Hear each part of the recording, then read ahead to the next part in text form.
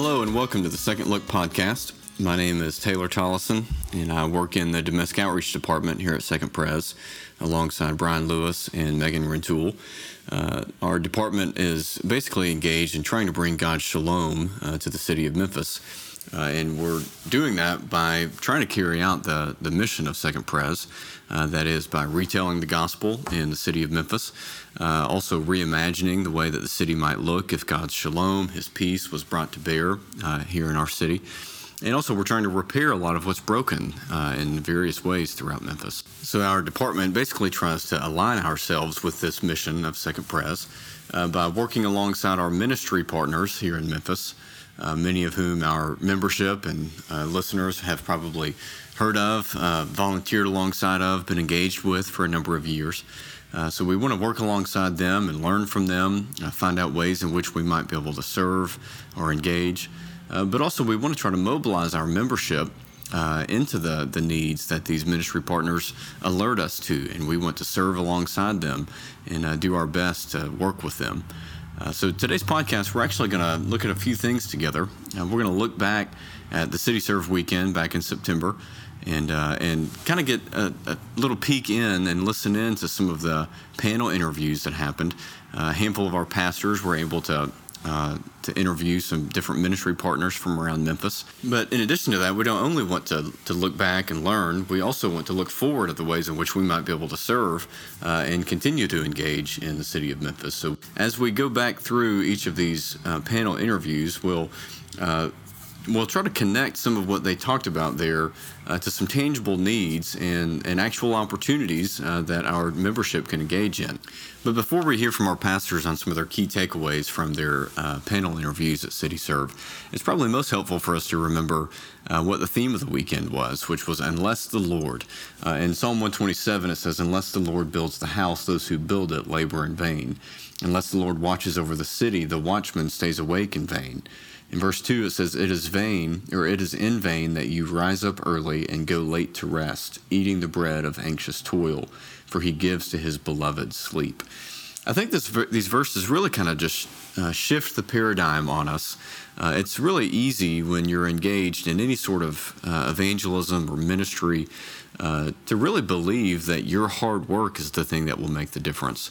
But these verses really helpfully remind us that it's ultimately the Prince of Peace, the Prince of Shalom, who uses our efforts. It's not that our efforts are useless, but he uses our efforts to bring about his peace and to bring about this shalom that we've been talking about.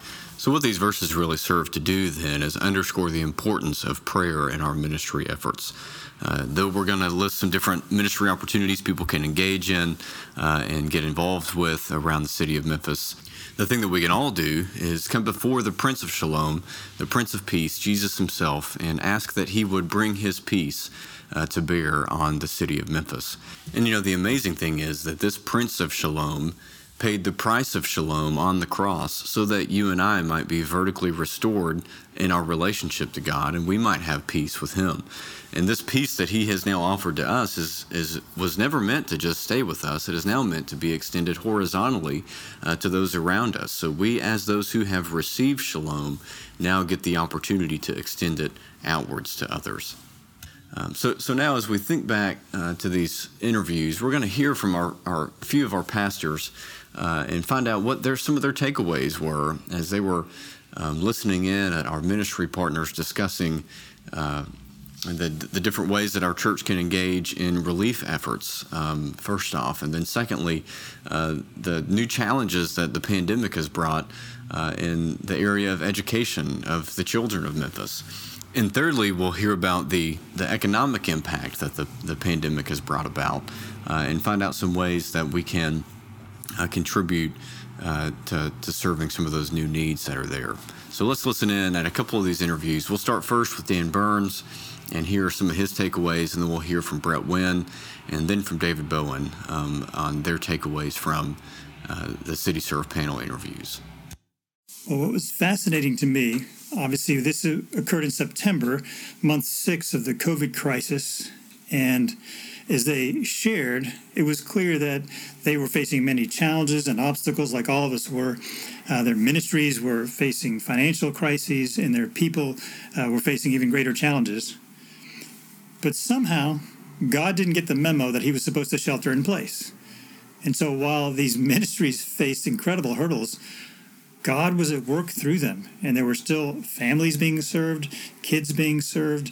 All the ministries had to do some sort of retooling. But, for example, neighborhood Christian centers, they just increased hugely the volume of food they were distributing in the early days of the crisis because that was the greatest need. But as the crisis continued, they all adjusted their ministry strategies, and continue to see God working, caring for those in need, and mobilizing different people who are now available to meet some of those needs. Like quite a few people from Second, from some other churches, volunteered to drive to deliver both food and different supplies to different homes, which allowed them to meet people in their homes and begin to build a bridge. So as we said, that was Pastor Dan Burns, who was recapping his panel interview at CityServe that interviewed partners around our city who are engaged in relief efforts. And it was encouraging to me to hear Dan speak of how God was still at work in the middle of the time that we were asked to shelter in place. And it was also encouraging to see how God was working through his people, specifically the members here at Second Pres, who were willing to step in and serve and meet some of the needs around Memphis. There are actually a few more needs coming up now as we approach the holidays, and if you'd like to find out more about some of the ways that you can serve, you can go to 2pc.org/holiday service opportunities to see a list of some of the ways that you can contribute to some of the ongoing needs. And specifically, there are a couple ways that we can come alongside the ministries that are engaged in the relief efforts that Dan was just mentioning. In fact, NCC has yet another opportunity for us to deliver some meals to those in need. And we can contact Pam Cox. Her email and phone number is listed on our website. And we can deliver food boxes to doorsteps of families who are in need during these holidays.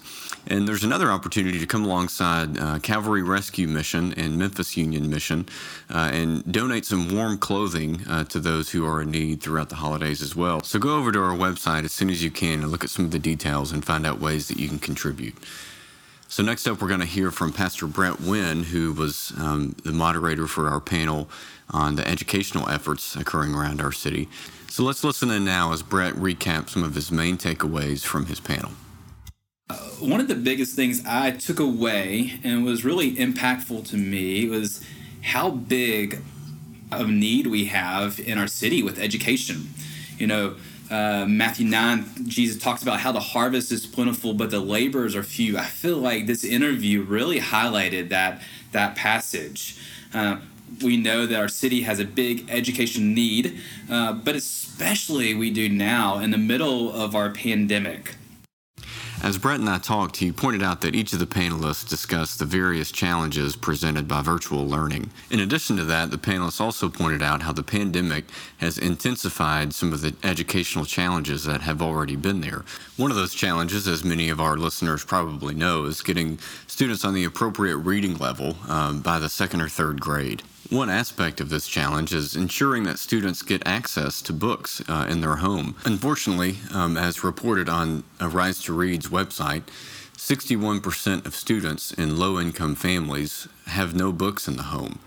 So one of the specific ways that we can contribute to this need and try to provide a book for those who don't have one in their home is we have partnered with Berclair Elementary School for years now by providing a book for every single student at Berclair Elementary as a Christmas gift at this time of the year. So if you would like to contribute to wrapping and delivering some of these books, again, please go to our website to get more information about how you can contribute to that need.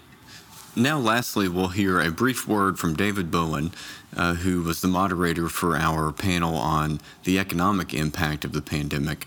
So let's listen in as David discusses how the panelists requested that we pray for them in their struggles and in their attempts to do something about the economic challenges in our city, and also for a few other key ideas on how we might contribute.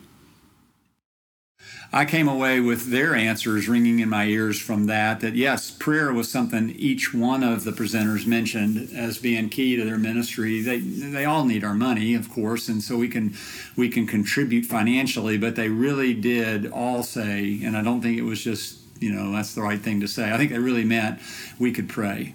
And then the other thing that was clear to me, each one of these ministries is located in a specific and particular place. And I think it was Carrie Moore who mentioned this phrase that she had heard, that there is theology in geography. And I thought that there's a lot of truth in that. So one clear way for us to get involved is pick a neighborhood as much as pick a ministry and decide I'm going to put in some time to try to help in that neighborhood.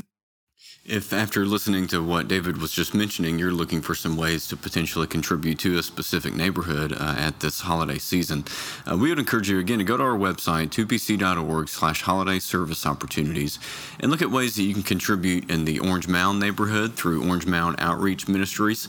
They're doing some great things there for some of the kids in their neighborhood. Or another neighborhood-specific opportunity is to come alongside those with Refugee Empowerment Program in the Binghamton neighborhood, and also provide some toys for some kids there. If you want to contribute in a few other ways, in some ways that are more citywide, there's some more Christmas gift opportunities through Memphis Family Connection Center with the red tubs that many of you are familiar with, but also with Salvation Army Angel Tree and many other opportunities that if you want to, again, go to 2pc.org/holiday service opportunities, you can find out more about ways to contribute. Thanks so much for joining us today.